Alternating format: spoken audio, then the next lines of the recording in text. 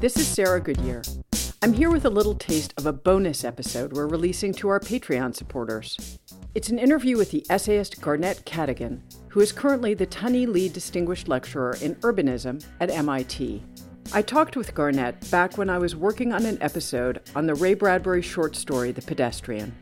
I had found Garnette, who grew up in Kingston, Jamaica, through a piece he published about his experiences walking the streets of American cities as a black man, under the title Walking While Black. Garnette and I had a rich and complicated conversation. I was only able to include a little bit of that exchange in the Pedestrian episode, which came out last March. So this week, we're sharing an extended edit of the talk I had with Garnette exclusively with our Patreon sponsors. If you'd like to enlist in the War on Cars and get ad-free special content like this, go to thewaroncars.org and click on Support Us. For as little as $3 a month, you'll get access to all our special episodes, along with some pretty great stickers and a handwritten note from one of us.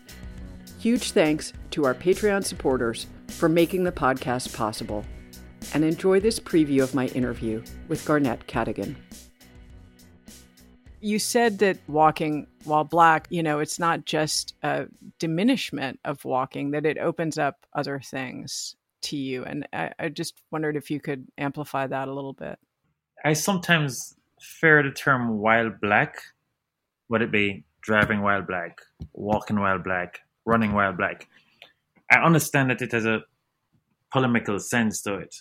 It's a way of speaking about the asymmetrical nature of public space, of society, of the kind of things that you're restricted from doing because of mere color of your skin. How our experiences are very different. That someone who's white walking through a particular park will see it as a chance of freedom and to enjoy the outdoors. And someone black walking through the same space will feel that they got thrown into a panopticon, that they're over-surveilled and that they're asked questions that suggest that need to give account of themselves, why they're there, they don't belong.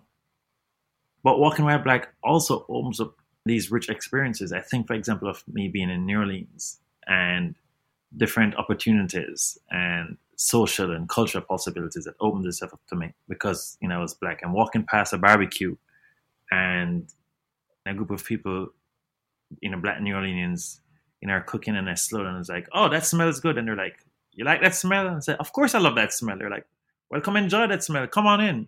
There are times that, I walk into a room or a park or a music hall and there is this shared language or understanding that's, rooted in experiences that are shared partially, many times fully because of what I call, the black experience of commonalities that happen and that one shares, by being black in the United States.